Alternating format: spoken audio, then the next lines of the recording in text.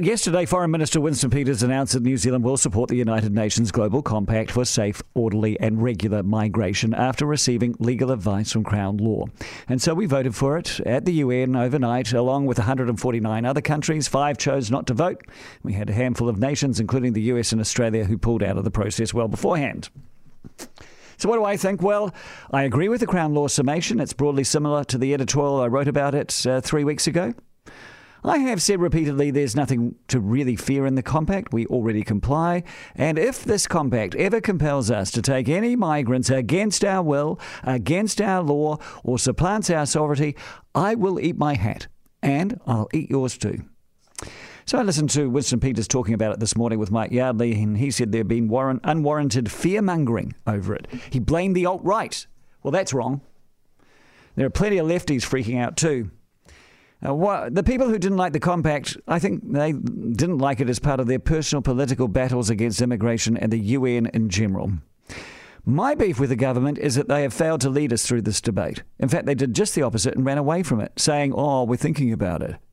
So you know what I did today? I decided I'd go away and look at other countries like us who have supported the compact. And I thought, here's a good one.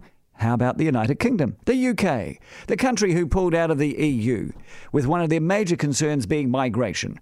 They'd be pretty much against this, but no, they voted for the compact. In the UK, there was a petition raised against it, gained 100,000 signatures out of a country of 67 million. Nigel Farage railed against it. He's been the go-to for Fox News. He said what the UN wants to do is make migration a human right.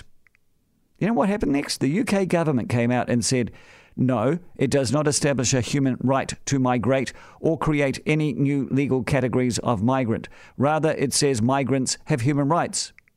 What I'd say to that is, it's called English, Nigel. You got caught out. Mr. Farage also claims it makes refugees and migrants exactly the same thing. The UK government reminded Mr. Farage that refugees are defined by the Refugee Convention of 1951, which is, by the way, legally binding. And so the compact changes nothing there. Meanwhile, there's a fellow called Alistair Burt, and he's the UK's International Development Minister, and he's been arguing for the compact for weeks now. He said the UK was a leading voice in the negotiations. He said their interests are absolutely paramount and come first. 5 weeks ago, he says the compact has a clear differentiation between refugees and migrants. 5 weeks ago, he says it recognises a state's right to control their borders.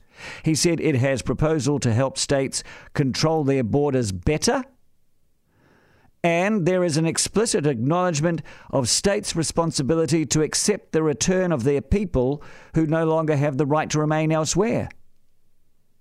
He said this 5 weeks ago. In other words, what he's saying is that the compact is going to affect the countries where the migrants are coming from, not where they're going to, which is the complete opposite of the argument you're hearing from opponents like Nigel Farage.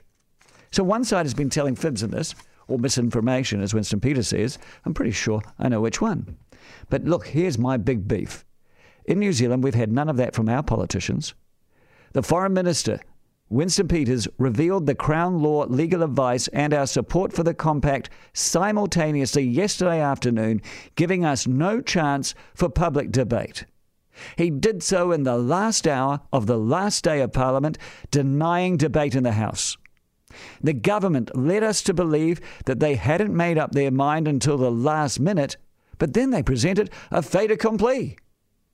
I find that untenable. So much for being the most open and transparent government ever. That's starting to look a bit tricky-dicky and devious.